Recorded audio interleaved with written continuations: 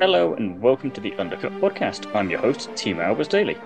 We're back to preview this weekend's Singapore Grand Prix, and joining me to do this are not Jesse and Ellie May, but a first time guests to the podcast, Nathan Hugh and Jonathan Koo. How are you both? Yeah, I'm great. I just got off work, so yeah, all good on my end. Same for me as well. Just got off work. Hoping for an exciting Singapore Grand Prix, but well, you never know. Yeah, we were talking about that a little bit just off camera before we got going, and fingers crossed that we can have something a little bit different. And Singapore is always interesting, so fingers crossed there Yeah, for definite. Before we get into Singapore, though, Absolutely. we're going to go into what the hell has happened. We've got a couple of bits of news, two good and one less good. So we'll kick off with bad news. And Helmut Marko's recent comment on Sergio Perez, and we've seen him make many a gaffe and controversial comment in his time, but this one was a little bit further than normal, and he has since apologized for it. But at the same time, surely a man of his stature and experience should know a bit better by now and would have someone maybe near him, or maybe just to monitor what he's got to say, or maybe he's scared everyone off for that role. But what were your thoughts on that one, Nathan? yeah. So basically, he made a lot of comments on Sergio Perez's recent performance, which it's been up and down. It's taken a little bit of a nosedive. He's gotten a little bit more consistent in the past few races. So he has since then issued an apology. But the complicated factor is that Marco isn't actually hired by Red Bull Racing. He's actually hired by the parent company Red Bull. So that's the whole reason why Red Bull Racing couldn't, just like do something about it because he's technically not contracted to Red Bull Racing. But there has been a change and things are starting to look a little bit better because since the death of Dietrich Mateschitz, which was the original owner of Red Bull, Oliver Minstaff, the new CEO of corporate projects and new investments, with him coming in comes a new corporate structure. So hopefully there's some form of check and balance from the top down to basically keep Marco, a little bit in his spot, because with the recent comments, even with Lawson as well, and even with Nick DeVries, and we look what happened to him, and he lost his seat. So yeah, hopefully that this gives Checo a little bit more of a breathing space a little bit, and he can bring in the consistent performance, and hopefully P2 in the Drivers' Championship, making it 1-2 for Red Bull. So just sealing off this dominative season in a very nice package. Yeah. Thing as well, Jonathan, we don't mind necessarily comments about drivers' performances because again, we all kind of do that in our own way. But I think the thought process and the logic I put in inverted air quotes about why Perez wasn't performing this time was what everyone was more annoyed about, and the fact that in 2023, really, we're still having that. I I think it actually kind of undermines Christian Horner's position as team principal a bit because Christian Horner all throughout the season has quietly been reassuring to the press and everything that Perez seat is safe. He has a contract for the season, and we want to keep Checo in Red Bull because he's a good team player. And then Helmut Marko comes up with such a comment, which doesn't really inspire a lot of confidence that the Red Bull hierarchy is even committed to Perez, which also doesn't help that with Ricciardo back in the picture, with him having races in AlphaTauri, and now with their young superstar Liam Lawson as it is performing well. Checo probably didn't need that additional comments and pressure, considering that Red Bull isn't exactly a one big happy family already. So, as Nathan has previously put it, Red Bull has some new management coming in, but my concern is that Red Bull's new management doesn't really have a motorsports background. They came from Red Bull's footballing operations, like with RB Leipzig and Salzburg. So it's a bit probably unusual, and there's probably a sign of a disconnect with the Red Bull parent group with their Formula One operations. And I feel that this also ties in with their decision to rebrand AlphaTauri again. Maybe they'll rebrand it to Scuderia Toro Rosso, Scuderia Minardi at this point. Who knows? But I feel that there's could be a disconnect in the larger Red Bull management and the racing team itself. And wouldn't want to be Christian Horner, except when it's time for Drive to Survive. Always entertaining. Yeah, it definitely leaves them with a bit of a headache, and it'll be interesting to see how that relationship develops moving forward. It's especially with such domination they obviously want that to continue, and that's I feel like when cracks will begin to show because it would only take small things to then become mountains out of molehills to maybe undo all of this hard work that they've been doing. So it'd be a shame if Marco was the one to kickstart all of that and lead them down some Yeah. controversial path. But we will be getting ahead of ourselves there, so we'll just focus on the good news instead, because every team has now been cleared by the FIA for not reaching the cost cap. There's not really much to say on this one, but it's worth mentioning and good to know that we're not having any weird catering debacles this year. And I'm sure Red Bull will be very happy that that Yeah, isn't a problem either. yeah. There's no worries about lack of caviar and champagne in the Red Bull garage this year. Yeah, for sure, for sure. Yeah, that's good. That's good. And of course, we've had Andretti Autosport become slightly rebranded to become Andretti Global, which means that IMSA, Formula E, Extreme E, and IndyCar, for example, will now all be under the same banner. And on their new Andretti Global website, they have a tantalizing teaser of their team up with Cadillac to join the F1 World Championship with the slogan that we've all come to know and really hope comes true of two icons, one pursuit. So surely this realignment is just the latest step towards them attempting to force F1 and the FIA's hand to confirm them for 2026. I'm thinking it would make some kind of logical sense with the blockbuster nature of what that race is already going to be already from at least in a hype sense that an announcement of their confirmation in Las Vegas, do we think? What do you guys think on this whole step in hopefully the right direction for Andretti? Well, I mean, Andretti's entry certainly has been gathering a lot of noise in recent weeks, especially with the whole fact that Liberty Media kind of wants to avoid a legal battle with saying no. It's like both like there are some parties that are interested with an 11 team to the grid as well, and then there's also the other side of the coin. But I think announcing it in Vegas makes a lot of sense. It's probably one of the flashiest races that we're going to have this year on the grid. And what better way to announce Andretti's entry at Las Vegas? I couldn't think of a better time. Yeah, so definitely excited to see if Andretti does come in. The prospects of an 11 team to the grid, how we'll mix things up. We will have a second American team apart from Haas, so that will be interesting as well. Driver market is going to change, and yeah. Overall, I'm excited to see where this rebranding goes for both Andretti and the sport.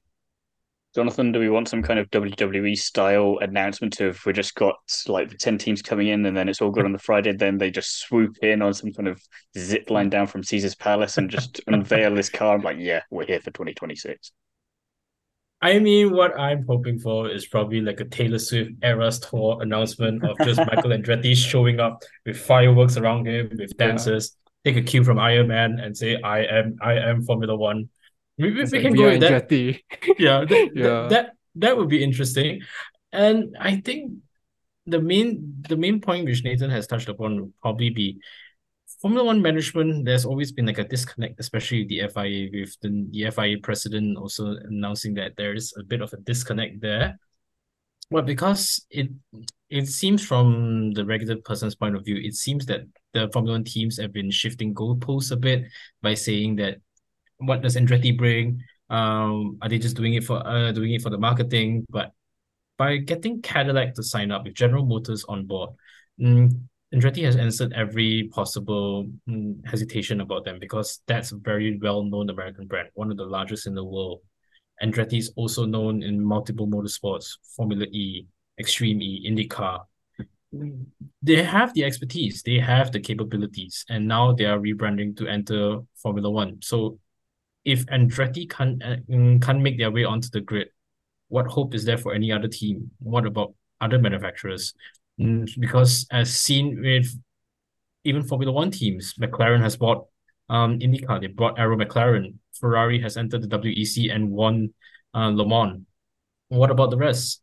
If you can't keep your existing manufacturers and constructors interested with the prospects of new entrants and new interests, they might just see their prospects elsewhere. We could end up in a situation where Formula One doesn't seem as the pinnacle of motorsport anymore, with only the existing 10 teams.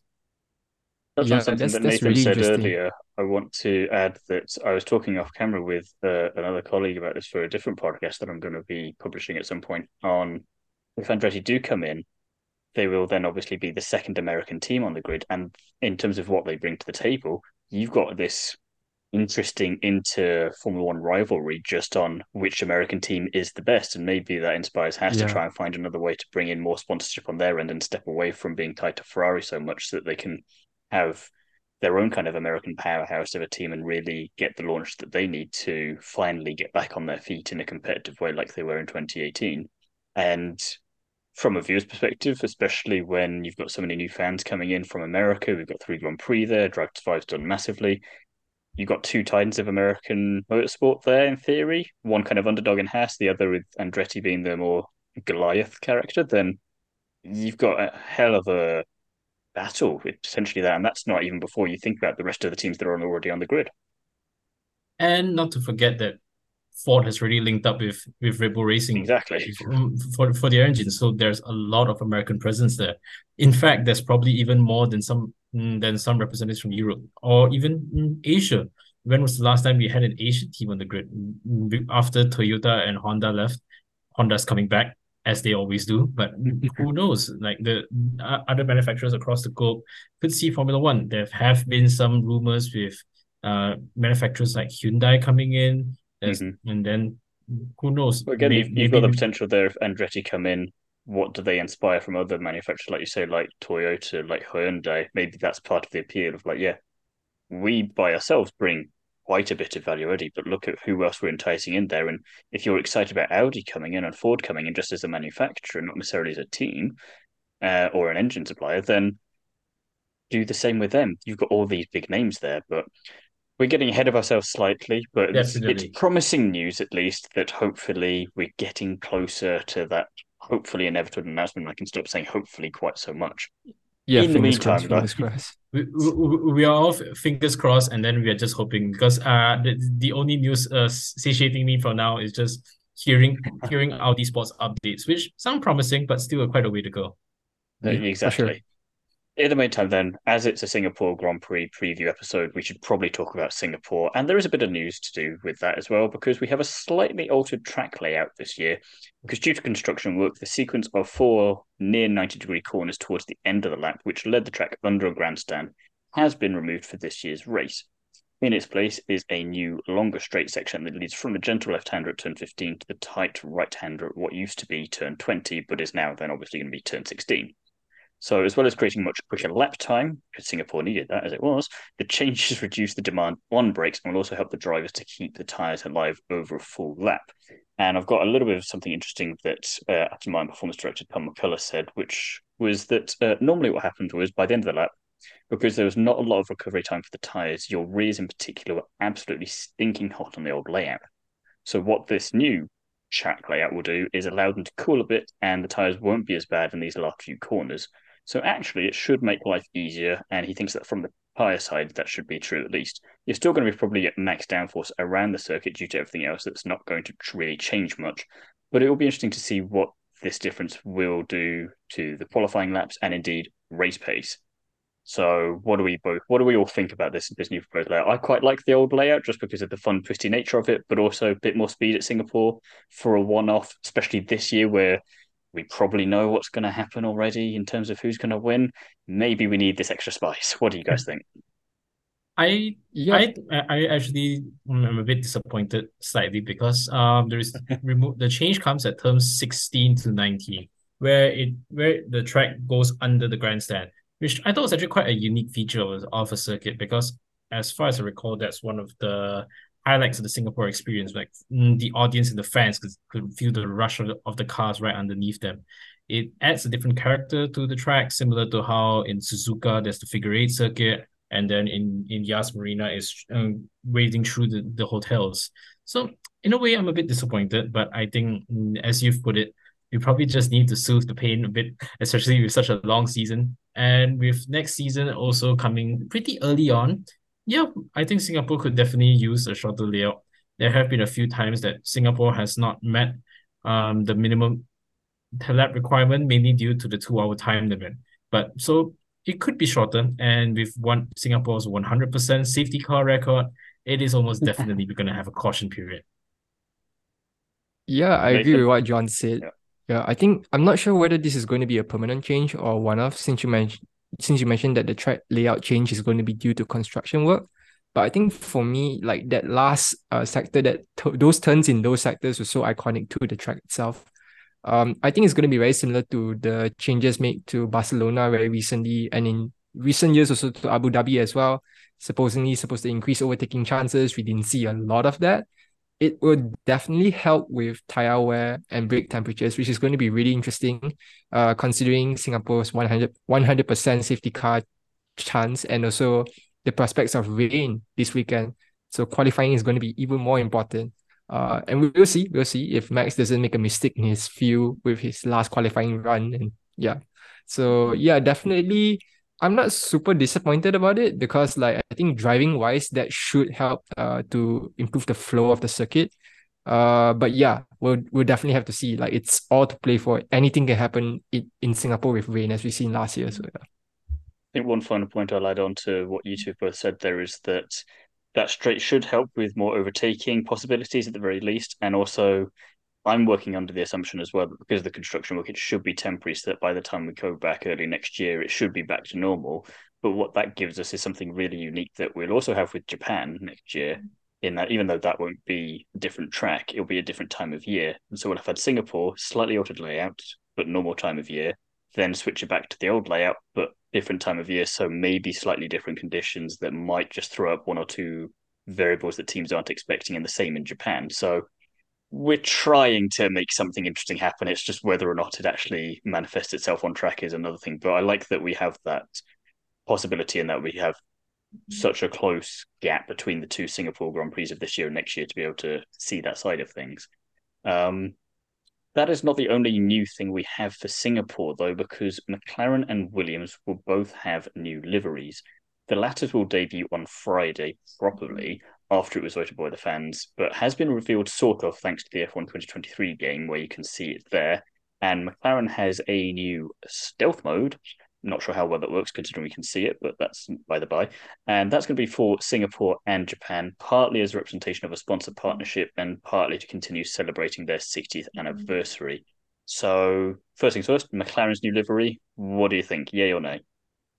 Yeah, definitely. I actually had a glimpse of it. It's actually really nice. Like it blends the orange and black and orange really nicely. I'm a papaya fan as well, so I might be like super biased over here. Yeah, I love it. The Gulf livery for Williams actually looks like kind of nice. It reminds me of that Gulf livery that McLaren had in Monaco that one year. So pretty Yeah, it's a interesting. little similar actually, isn't it? Now that you Yeah, point that out. Yeah. I knew it yeah, reminded yeah, me of yeah. something. But yeah, I mean, loving it. I actually wish that was the official livery for the whole season, but I it's think just that is me. something that we've had with a few one-off liveries over the Yeah, season, not yeah, just yeah, with them, but with Alfa Romeo last time out as well. And then I think in Spa they had a livery, yeah. and you're like, Yeah, Yes. that's better than what you've normally got. Why are we not doing this? Yeah, yeah, What's yeah. yeah. you spent all this time over the winter break coming up with the best idea, and then you put it on a one-off livery instead of the I, normal car. Yeah, What's this about? I I think it was the same a few exactly. years ago with McLaren's Gulf livery at Monaco. Everybody was thinking, "Well, why Yeah, didn't they just have it the full year?" exactly. Yeah. But But You have yeah, a preference, Jonathan, yourself? I I think actually it ties into the Aero McLaren side really well because it kind of gives me flashbacks of Aero McLaren's IndyCar Challenger quite a couple of years ago, I think in 2020 or so, with the elements of black and mixed with the orange. So I think it's actually quite a nice way to tie the McLaren brand together to show that hey, we have an IndyCar team as well, and then I'm guessing they can do something with their Formula E team next time, and then it just creates like a kind of cohesive racing presence. But just for the colors and design, yeah, I think it looks really sleek and it looks quite racy. Interesting concept for McLaren. So far, haven't really been disappointed with any McLaren designs ever since they shifted back to papaya orange. Personally, I prefer the Williams, but that's just because I'm a big Williams fan, and I'm also hoping that next year for the livery we get a bit of a hark back to the Renault days as well, because I was really hoping for a bit of yellow just on the top, but yeah, yeah, It's a we never yellow quite get there. and then put the driver yeah, in like a red five kind of red color. yeah, yeah, yeah.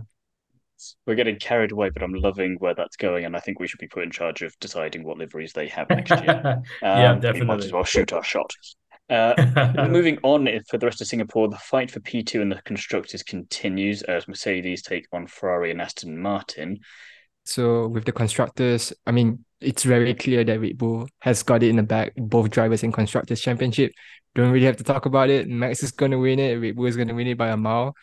So the fight for P2 right now is Ferrari, Mercedes, and Aston. So with 7 races to go, there's a healthy amount of points there. So currently Mercedes has a healthy lead of 45 points over Ferrari, with Aston in P3 and McLaren in P4.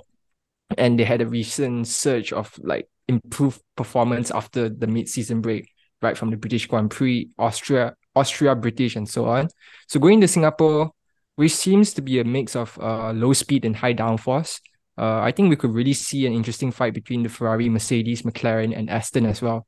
Because given the prospects of rain, and then looking down the constructors, Haas and Alfa Romeo are fighting for P8.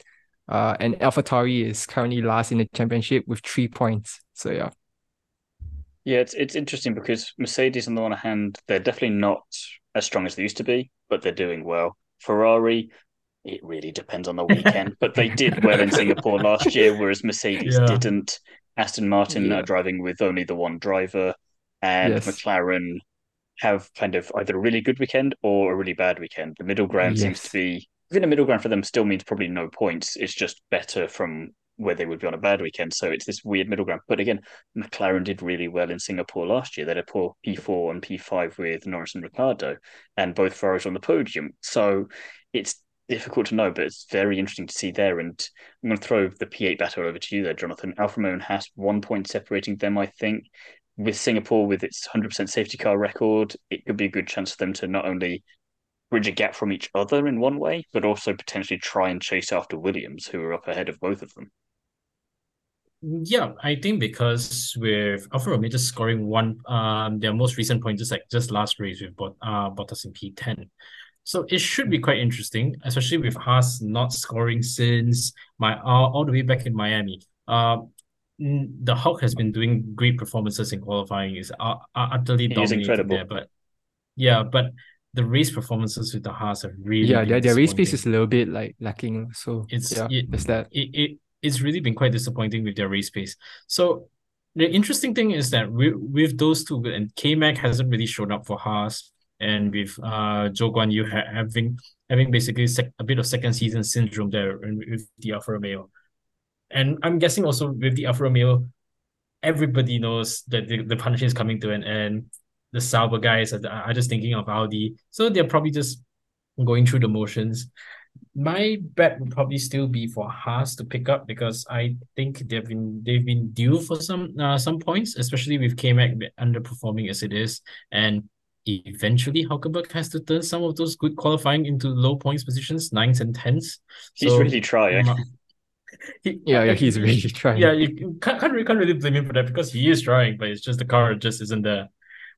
Going back to what one thing Nathan mentioned, basically the fight for second, because some of the previous low speed high downforce tracks like Monaco and Hungary have thrown up surprise results. So with the fight for P2, so it could be something interesting. Just I guess it depends on whether Checo wants to show up and how far Max is going to dominate. 2 laps ahead, 3 laps ahead, who knows? If he laps Seco, then we know we're in trouble. I think that's the easy way to put it. That Yeah. Yeah.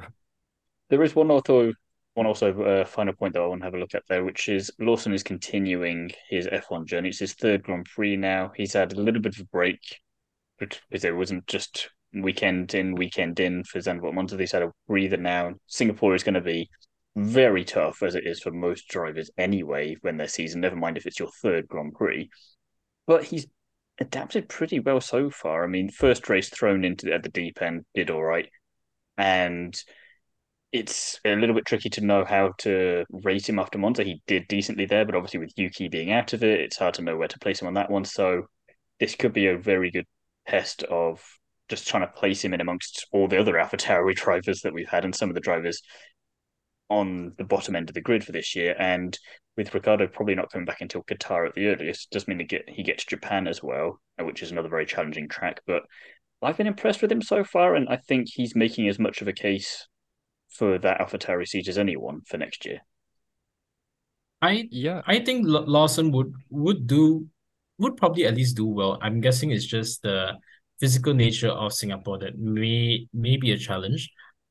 I would think that he might probably do better in Japan because I think that's more of a normal driver circuit where the adaptation isn't as harsh. So it He's could got be more better there. experience there as well Yeah, and because it was also Super because Yeah, he's Formula. yeah. he's he's raced in Super Formula there as well. So he's raced in Suzuka. So it shouldn't be that difficult for him to race over there. But with Singapore, he's done himself well, and I think he's shown up to Yuki pretty decently. And I think I would argue he's probably done better than both De Vries and Ricciardo in their stints in AlphaTauri. So for a rookie thrown in the middle of a season, I think he's done pretty well. If anything, at this moment, he'll be my bet for the second AlphaTauri season in 2024. Throwing it back to what we were talking about at the top of this podcast, Nathan, it's another potential headache for Red Bull for next year. Yeah, yeah. I definitely agree with John. Like in terms of the rookies we had, in terms of the drivers we have for AlphaTauri this season, I think he's doing a pretty darn good job considering he only had 2 races in a car he's never driven before. He got P13 on a chaotic dry wet race in Zandvoort. And actually, when looking back at the results, I thought he got P12, but he actually got P11 in Monza, which is like surprising. He was only 6 seconds away from P10. It's really hard to judge how he will perform this weekend because AlphaTauri are bringing Red Bull inspired upgrades to the car. And Ricardo, even though he's not really racing this weekend, he will be at the race weekend this weekend in Singapore, just doing engineering stuff and the media stuff. So that will be interesting. And given rain and safety car, like literally anything can happen. It's Haas, Alfa Romeo, and AlphaTauri for the last point. So yeah. I also agree. Suzuka should be a track that he's much more familiar with, considering he's racing in Super Formula. So yeah, fingers crossed, man. Fingers crossed. But it's the AlphaTauri, so it's really hard to say. You know. Yeah, so it's like the Haas. It's in theory this is good, but then when you remember what the cars are like, but it's Singapore, Yeah, so who knows?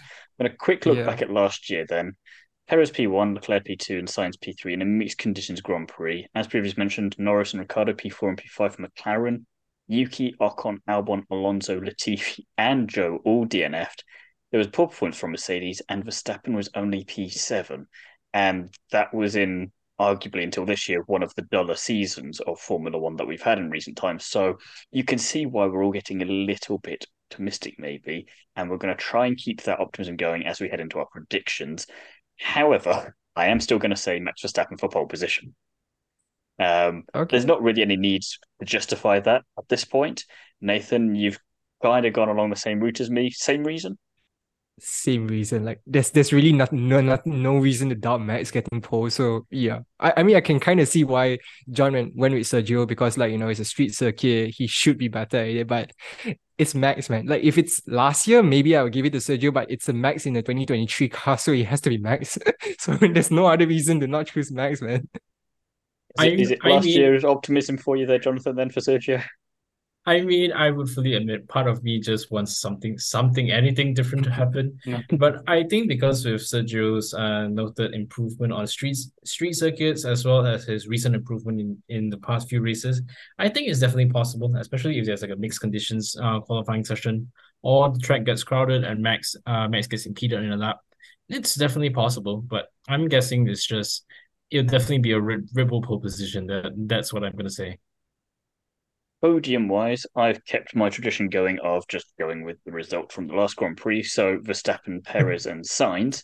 Luckily, you two have gone a bit more adventurous. Jonathan, I'll throw it back to you immediately there. I went for Hamilton in third place with posted the Checo in second, and I'm going for a wild card here with Fernando Alonso winning his first race in 10 years. We'd love to Well, the see it. main thing, We love to see every it, yeah. every Formula One fan has been wishing this. The quest for number 33 has been ongoing, and I made this prediction mainly based on the performances in Monaco and Hungary, where Alonso did pretty well decently in Monaco. He got his second place there, and Hamilton did score pole position in Hungary. So it's not completely out of bounds, but of course, I would admit it's fully optimistic there. And I'm guessing even with this places, I'm still thinking Max would still get about P4. But yeah, we've all been wishing for one different winner, and what better way for Alonso to score his first win than in Singapore. Nathan, you want to spoil Right. the party for Jonathan, though, don't you? Because you've not put Alonso in first place. Sure. So I've gone with Sainz in P3. So in terms of the Ferraris, I think Sainz just been driving a little bit better. I think in Monza it was a different story because Sainz burned up his rears and he was defending hard against Verstappen. But I think Sainz will be the better of the Ferraris this weekend. Just a gut feeling. I could be completely wrong with Ferrari anyways. You can't really read them. So I went with Alonso in P2. I'll get to why later, and Perez for the win. Mainly because like one, he's been a little bit more consistent in the past few races. It's a street circuit and Checo is king of the streets. Alonso in P2, it's a wild card, man. Like, I don't know where the Aston Martin is going to be this weekend because, like, technically, Aston and Mercedes are kind of like neck on neck on street circuits. With the Ferrari as well, Red Bull's just going to fly past. So, yeah, we'll see. We'll see. And with rain and safety car, like, anything can happen. So, I'm still expecting Max is going to win anyways, but I just like, John, I want something different to happen. Yeah. No, I can definitely relate to just wanting something different to happen. Yeah. Fastest lap, I'm sticking with Carlos Sainz. I've gone with the method of choosing a driver this year and sticking with them until it happens. And Carlos is taking his time with making this one come true. I was a bit too quick with my Mercedes drivers earlier in the year, and now Carlos is keeping me on my toes. And luckily, we've all got different predictions for this as well. Nathan, I'll throw back to you. You've gone Route 1. If you didn't have him on the podium, he's at least getting fastest lap, I guess. Yeah, like Max is going to get something somewhere. So it's either a fastest lap, a podium, or a win. But you can't count Max out, man. In that car, like it's just a perfect combination. Like I would love someone else to get the fastest lap. I don't know, like some crazy race happen, but yeah, I think Max is going to get the fastest lap. Jonathan, are you using history on your side to justify your answer here? I mean, because it's like looking at the past few races, like in Monza, Piastri got the fastest lap. In Zandvoort, Alonso did.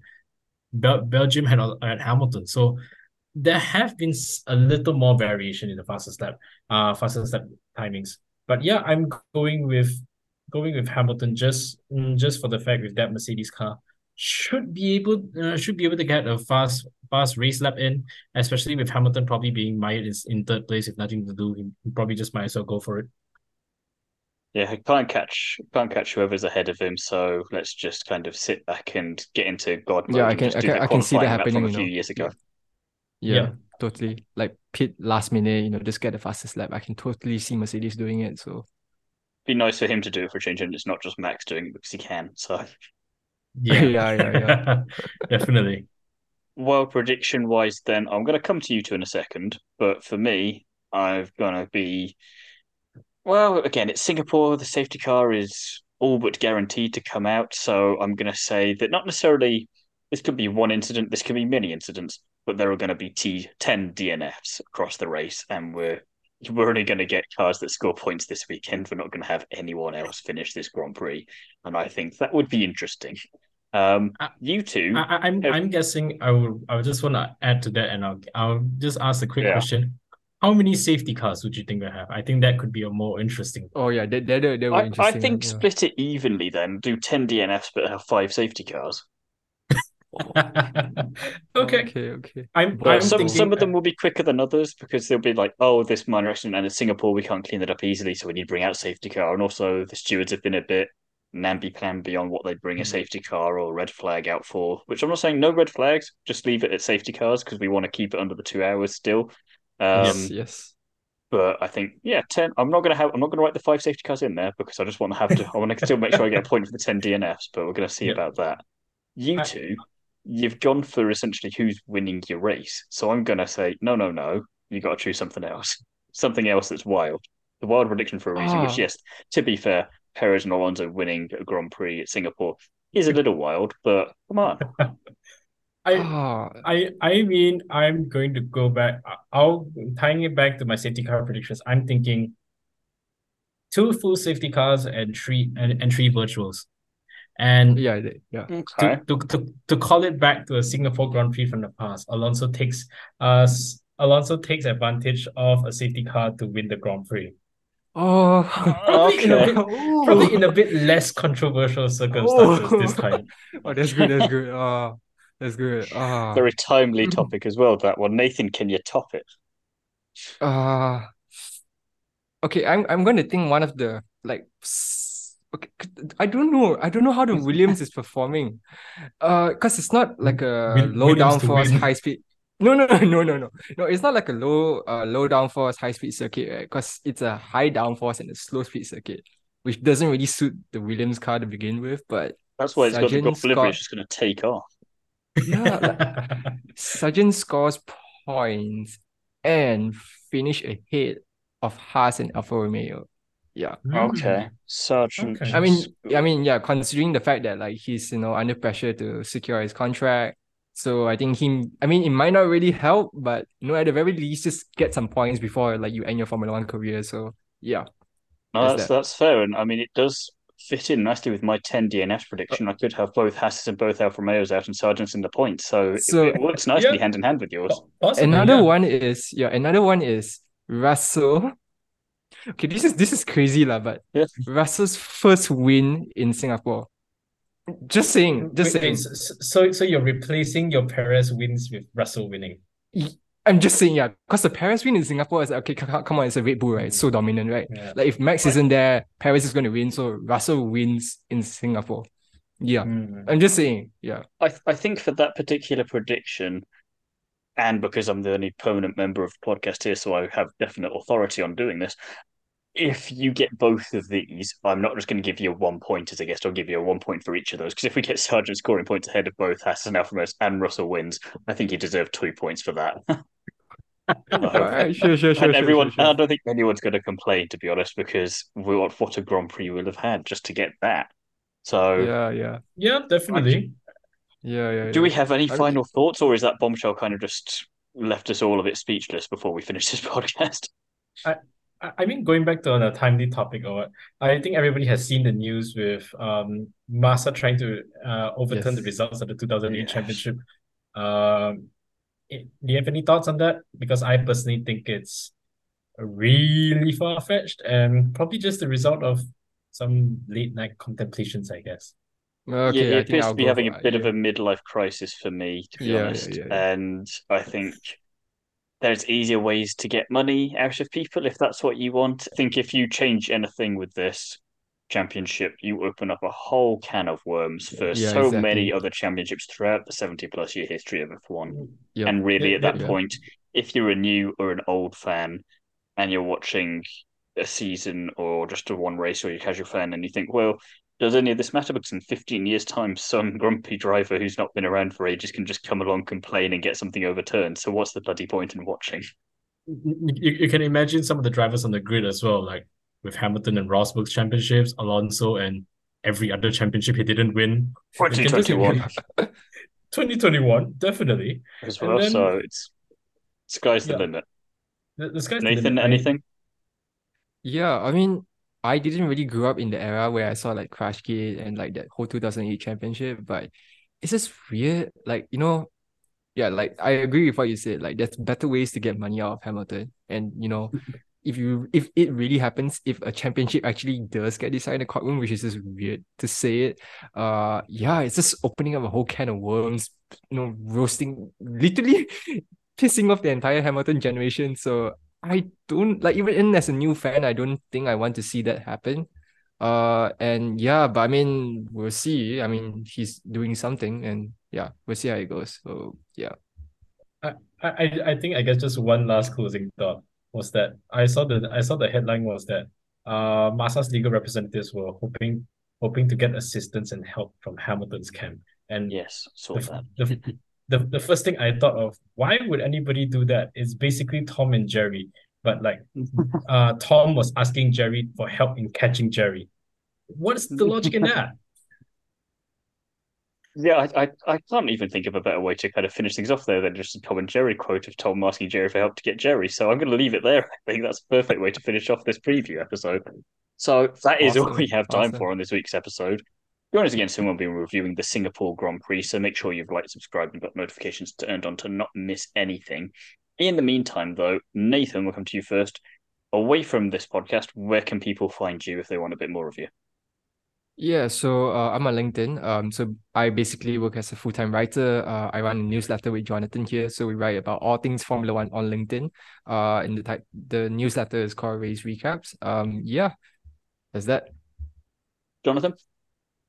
Yep. As Nathan mentioned, we write race recap on LinkedIn, and I can also be found on Twitter, JKBoo97, on Instagram, Jonathan BW Koo. I do write some reviews here and there with like TV shows, movies, and hoping to get back into writing soon. Away from the day-to-day lives in legal. Sounds great. As for myself, you can find me over on Is It First, On the Curbs, Much X Podcast, Paddock's Priority, Instagram, just about gosh darn everywhere. So I'm a busy boy these days. That's about it for this episode, though. Thank you very much for listening, and we'll be back soon with the Singapore Grand Prix review.